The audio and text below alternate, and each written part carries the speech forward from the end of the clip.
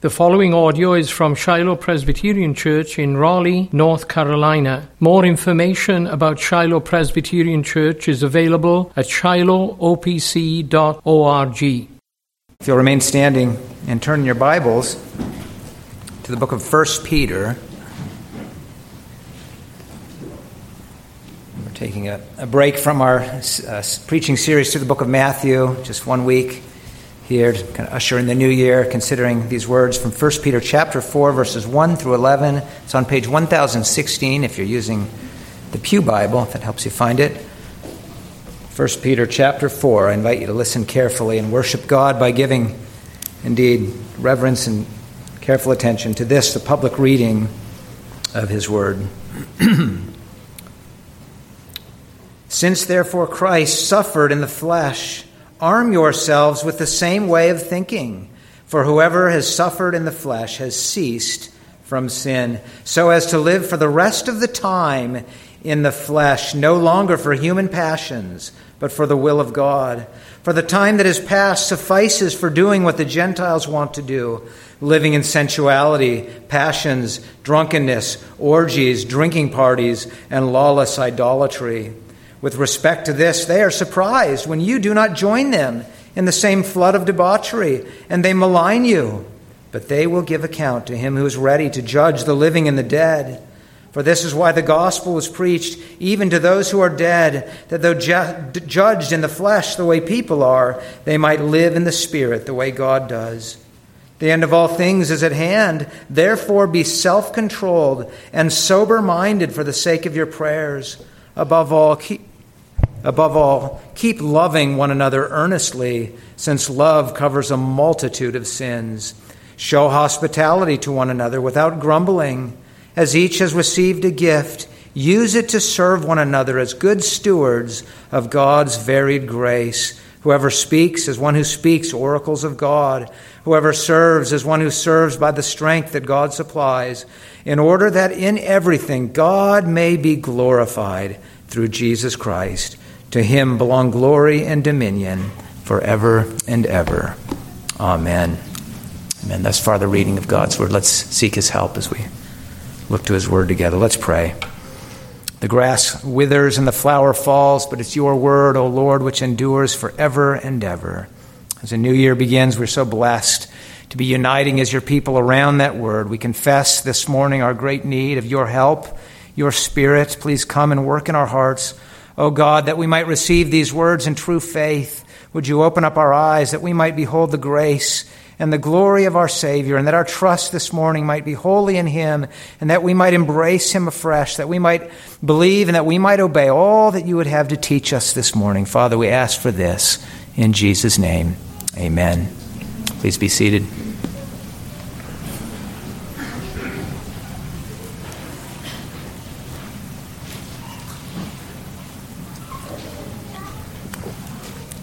Well, it's happened again. The ball has dropped. Thinking of the famous dropping of the ball in Times Square in New York City. Not that I saw it myself. I think it's been years since I was young enough to try to make it a practice to actually stay up till midnight on New Year's Eve. You see, the nice thing when I lived in California was that you could watch it at 9 o'clock because of the time difference. You could welcome in the new year and enjoy all of the festivities and still be in bed before 10 o'clock if you wanted to. But what an event to think that some 1 million+ people try to crowd in the streets all to get a glimpse of it. Millions more tuning in throughout the nation, and they say 1 billion+ throughout the world watching this one event, bidding a collective farewell to the departing year, welcoming in the new year. In many ways, what a wonderfully festive and beautiful event, isn't it? But on another level, we might stop and ask the question, really, what is the point of it all? I mean, from the secular, unbelieving perspective which pervades our society these days, what are we celebrating anyway? Are we pretending that we've accomplished some great thing simply because we've lived long enough to come to the end of another year? Have we made progress toward the attainment of some transcendent goal? For many, the New Year is a time of adopting New Year's resolutions, right? Trying to improve their lives in different ways. But again, one must ask the question, why? What is the ultimate purpose? For others, I suppose, they readily admit there is no purpose. The passage of another year simply brings us 1 year closer to the grave. But, they reason, we might as well enjoy it while we're here, right? Eat, drink, and be merry, for tomorrow we die. And hey, New Year's Eve brings one more opportunity to go out and party.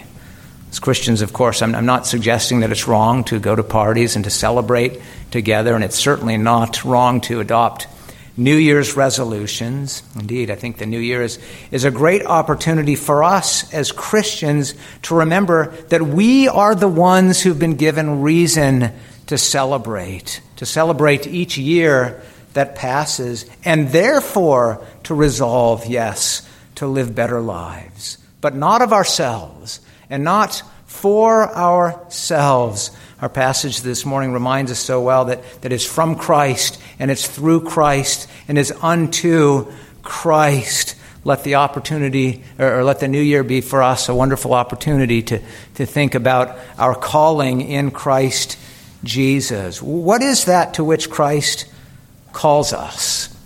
We could describe it many ways. Looking at our text this morning, let me suggest that we can describe it very simply. My sermon title, Arm Yourselves for the End.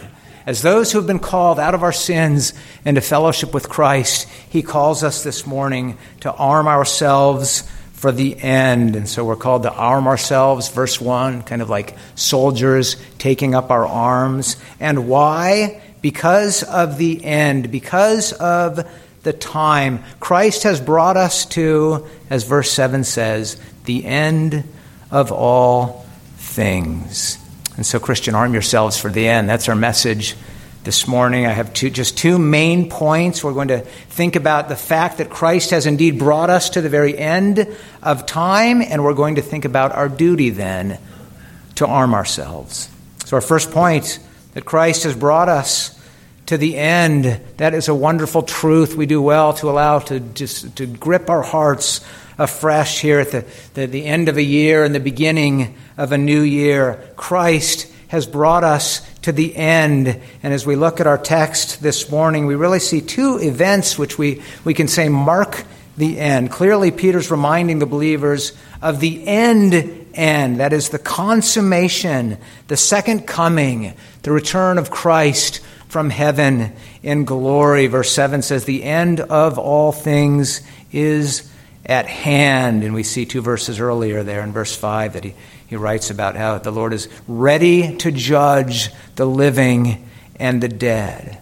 But Peter's also thinking of another event, isn't he? The event which we might call the beginning of the end. That's the first coming of Christ, when he came in order to go to the cross. When he came, as verse 1 says, to suffer in the flesh. It's already happened. And notice in that verse that Peter wanted the believers to see that event as an event which marked the end of sin. Whoever has suffered in the flesh has ceased from sin, or has finished with sin. We might ask the question, is that there a description of the believer in Christ, or is that a description of Christ himself? And of course, the answer is yes, it's both. This is a passage which speaks so wonderfully to who Christ is and what he has done, but it also speaks to who we are in Christ. It speaks of our union with the Lord Jesus. And so primarily and fundamentally, it speaks to that event of Christ's death by which sin has been stopped or finished. I might use the language of Hebrews, which says that sin has been put away. Christ appeared once for all at the end of the ages to put away sin by the sacrifice of himself. Hebrews 9, verse 26. And he will come again. 2 verses later, it says that Christ, having been offered once to bear the sins of many, will appear a second time, not to deal with sin, but to save those who are eagerly waiting for him. And so on the one hand, we wait for that great day, the second coming of Christ, the end of all things. And yet, on the other hand, we understand that it has already begun. And this is the beauty. This is the wondrous mystery of the time, the place in history, redemptive history to which Christ has brought us. What a marvelous thing to ponder here. Just think in a Lord's Day, which in God's providence takes place on the first day of a new year. We know that sin will be no more. Indeed, this whole sin-cursed world will be judged and done away with, destroyed completely, and a new world will begin. We know it's true because it's already happened in Christ himself, in his death and resurrection. The old is gone, the new has come, and even though it has not yet come in all of its fullness, it's nonetheless true. We feel that tension, eschatological tension between the already and the not yet. And even though we struggle to understand it, to comprehend it, to wrap our finite brains around it, we glory in it. And this morning the Lord calls us to glory in it and to see it as something that is objectively true. It's true not on the basis of how we might be feeling today, not even true in terms of how we've conducted ourselves recently, in terms of our Christian conduct. We might think of it this way. It is objectively true that we are no longer in the year 2022. You may not feel any different than you felt 12 hours ago or whenever it was, but that doesn't matter. It is objectively true. I don't know, perhaps one of the reasons people like so much actually to be able to see the ball drop in Times Square is maybe it gives them something tangible to look at, to feel like they're really participating in something that's truly happened. Time is new, it's changing. Well, Christian, this morning God has given you and me, he's given us something far, far greater than a ball dropping down a flagpole. He's given you a Savior who by his death and resurrection has brought sin to an end. Of course, the work of Christ does more than simply to serve to mark the change. Christ affects the change. Jesus is the change. The world may not care to tune in, as it were, and pay any attention to Christ or what he's done. But for you and me this morning, he's everything. He's everything to us. He is the end of the old. He is the beginning of the new. I hope and pray that that's true for everyone listening here this morning. I wonder if there are any with us this morning who've never trusted Christ, never truly committed your lives to him. If you've never done so, I would urge you this morning to feel the urgency of the word before us. Verse 7, the end of all things is at hand. That's true, and the completion of one year and beginning of a new one brings you even closer to it. Soon, Christ will appear. Soon you will have to stand before him. You'll have to, as it says in verse 5, have to give an account to him who is ready to judge the living and the dead. And friends, that will not be a good day unless you've come to him, you've embraced him by faith, you've received him as your Savior, your Lord. And to think this morning, graciously, he invites you to do just that. He invites you to trust that when he died to put an end to sin, he put an end to your sin. He died for your sins. For all who trust in him, the judgment day has already passed. For us, Christ has come and he has endured the eternal judgment himself when he suffered in the flesh.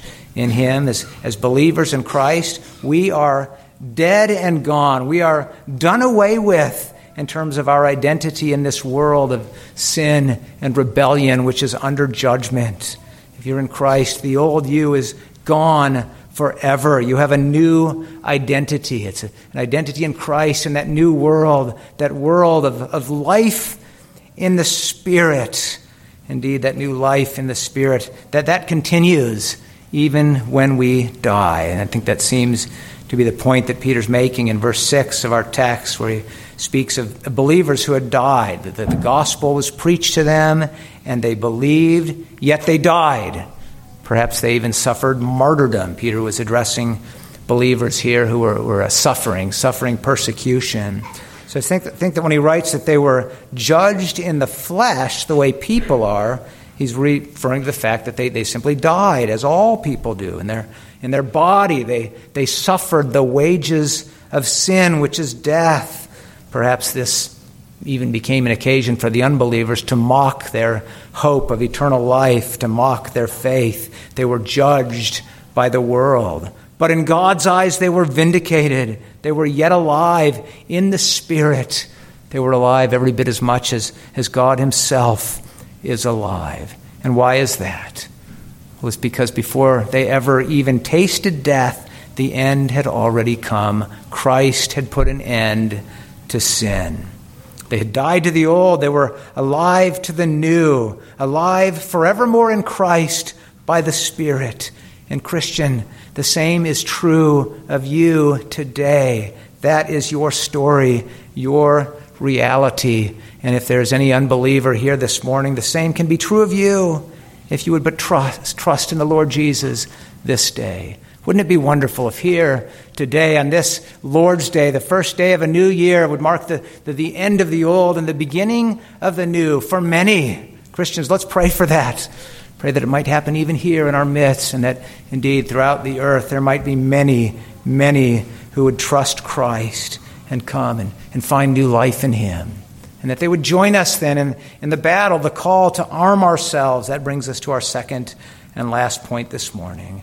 Arm yourselves for the end. This is a call to fight in view of the end, in view of what Christ has done. He's the one who armed himself, the great conquering warrior who by his victory over sin has brought into an end. He calls us to do likewise in view of the end, his imminent return to consummate his victory. In view of all this, we are to arm ourselves. We are to see ourselves as soldiers who are taking up our arms, and we are going into battle. And what are our arms? What is our weaponry? What is our armor? Verse 1, we are to arm ourselves with the same way of thinking. In union with Christ, we're to think as he thought.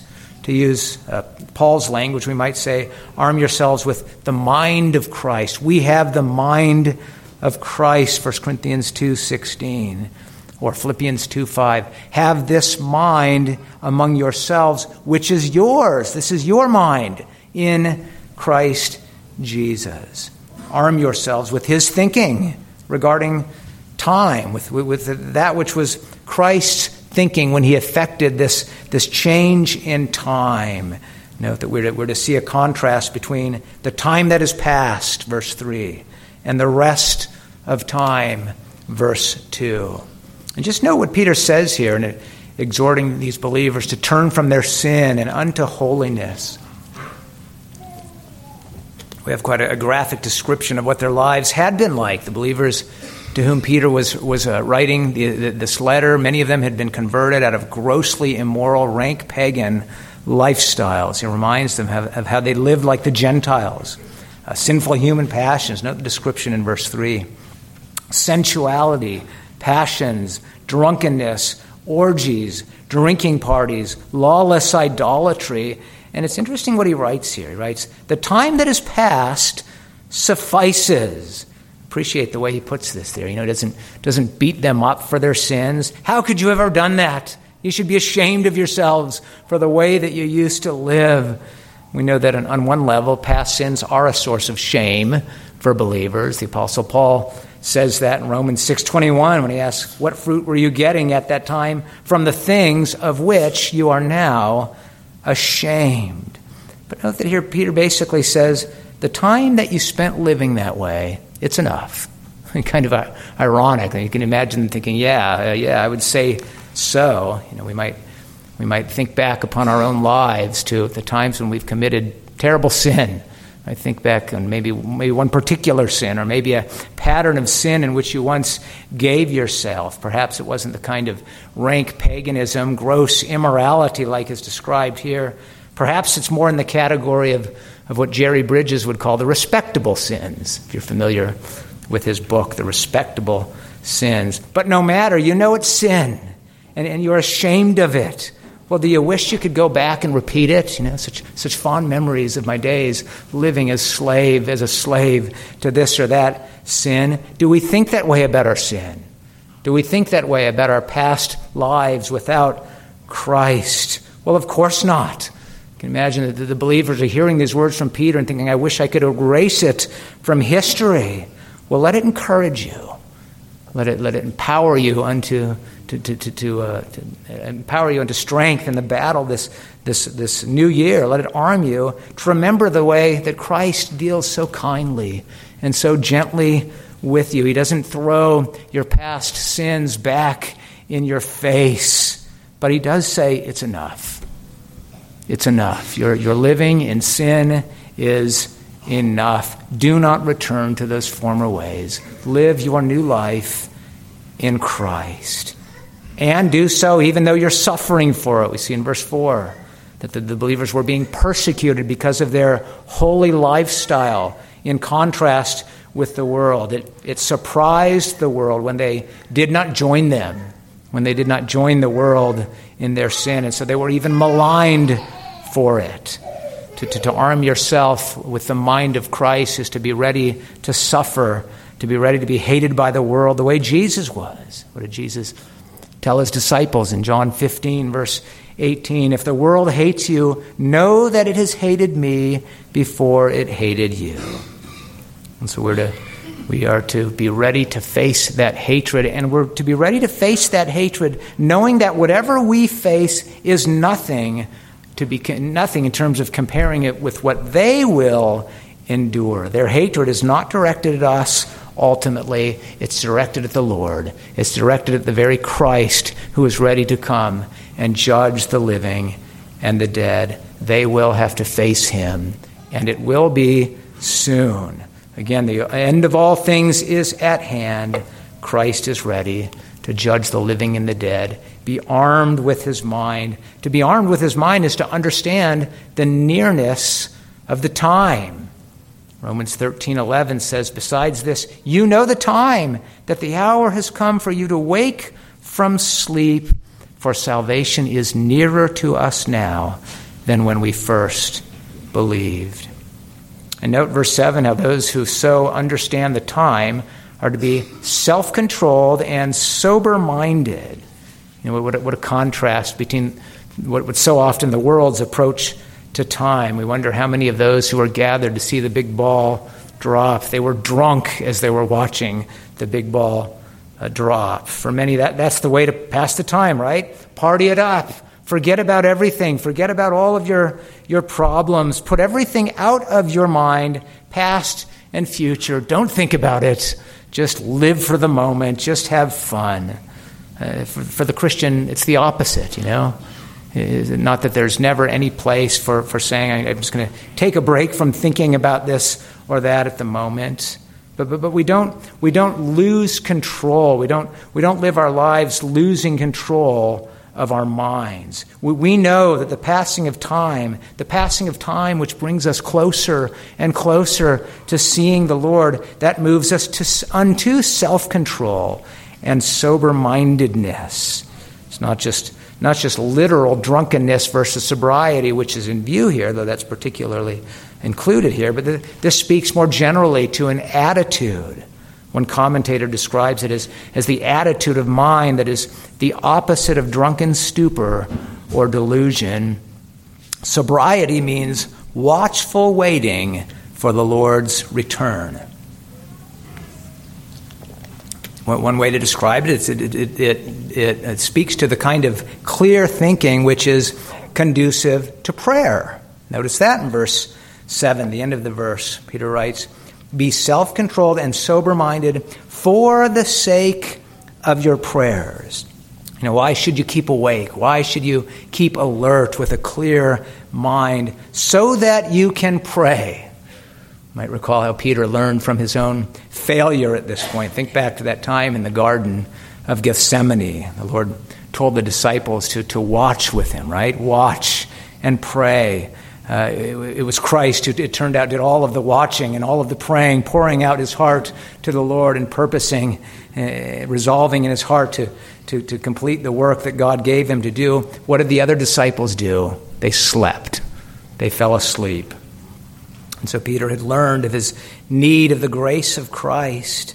He had learned of his need of that sober-minded prayerfulness which characterizes those who are armed with the mind of Christ. And the love of Christ. Verse 8, above all, keep loving one another earnestly, since love covers a multitude of sins. And then verse 9, show hospitality to one another without grumbling. See, there's Christ-mindedness put into practice, in action. There's Christ-minded living. Why did Christ put an end to sin? Because he loved us. He loved us, and he came not to magnify our sins, but to cover them over. And he calls us to do the same for one another. And Christ received us, and so we are to receive one another joyfully. A great way to do that is to receive one another into our homes through the practice of hospitality. And every passing day brings us closer and closer to that great day of hospitality, the day when we will be received into our eternal home. Christ will lavish upon us all of his love as he welcomes us into his presence, as we inherit the kingdom of glory. That should make us all the more fervent in our zeal to welcome one another. Peter was commending this as a way for the believers to help each other, to endure the persecution that they were facing. We live in a world with those who are lost, those who are angry with and hateful towards God. And as time continues, as we come closer and closer to that great day, it's not going to go away. If anything, it will only intensify in the way that it's expressed against God's people. And so how shall we endure? Well, by being secure in the love of Christ. Christ loves us. And being secure in seeing that as that he will preserve us in his love as we love one another with his love. As we arm ourselves with his mind, we are to love one another with his love. And it's all by his grace. Notice lastly, briefly, in verses 10 and 11, we're reminded that we are to serve one another as stewards of God's grace. It is with the gifts that God gives. This idea of gift stewardship also very much brings into view the end of all things. Think about how our Lord taught his disciples to that parable about the master who he taught them about the kingdom of heaven by teaching them about the master who entrusts those talents to his servants. He entrusts his property to his servants. And so the Christian discipleship involves the faithful exercise of the stewardship of our master's property, knowing that one day what will happen? The master is coming.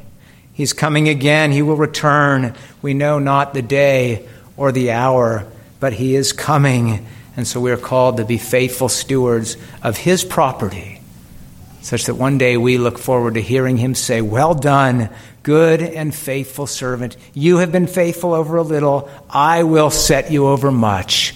Enter into the joy of your master. So Peter tells us that each has received a gift. Every believer has been given a gift and has been given that gift for the purpose of serving and building up the body of Christ.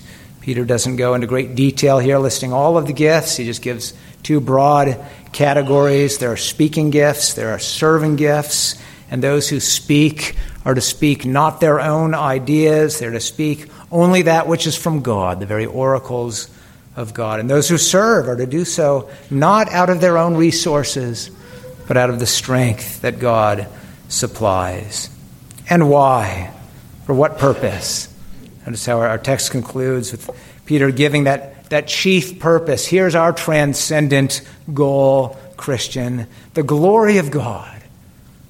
We have plenty of goals we might make as we even look at our text. We have plenty of New Year's resolutions we could adopt right here from our text.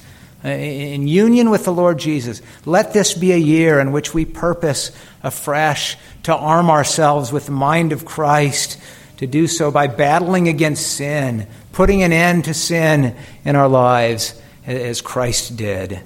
And let us do so being willing to be hated by the world as Jesus was. And let us live self-controlled and sober-minded lives full of prayer. There's a good New Year's resolution, right? Purpose afresh to devote yourself to prayer, as did Jesus, and to love one another with the gracious, sin-covering love with which Christ has loved us. And let us joyfully exercise hospitality. It means as God has gifted us in every way, as He enables us, let us receive one another as Christ has received us. And by His grace, let us do all these things faithfully, making use of the gifts which He has given us. But let us do so not for the purpose of pleasing ourselves, not for seeking our own glory, as it is in the case of so many who live without any hope beyond watching the big ball drop in New York City at the end of another year. No, let us purpose afresh to make it our grand New Year's resolution to set the glory of Christ chief in our hearts. And so let us live our lives longing for that day when we will see His glory, when Christ will come again in all of His glory, when He will appear not merely to be seen by a mere billion plus, but by every eye. There's the great event which we live for. To think that all of the peoples of all of the earth will all behold His glory unto that great purpose with which Peter concludes our text this morning, in order that in everything God may be glorified through Christ Jesus. And indeed, God will be glorified. He will be glorified even as all is brought to an end and this world is no more, and that new world is revealed wherein He dwells in all of His glory, that world wherein dwells righteousness, where to Him indeed will be glory and dominion forever and ever. Amen. Let's look to that day, and let's live our lives longing for it and walk in a manner worthy of that hope. May God help us to do so. Let's pray. And Lord, indeed, Lord, we pray that You would help us. May it be so in our lives. To that end, we pray, O Lord, that on this day and in this new year, You might so fill us with Your word. O Lord, may we lay hold of that to which You've called us in Christ Jesus. Grant that we might know more fully the reality of Him dwelling in our hearts by faith and enabling us, yes, to die to ourselves and to live unto Him, our blessed Savior. For we ask for this in His name. Amen.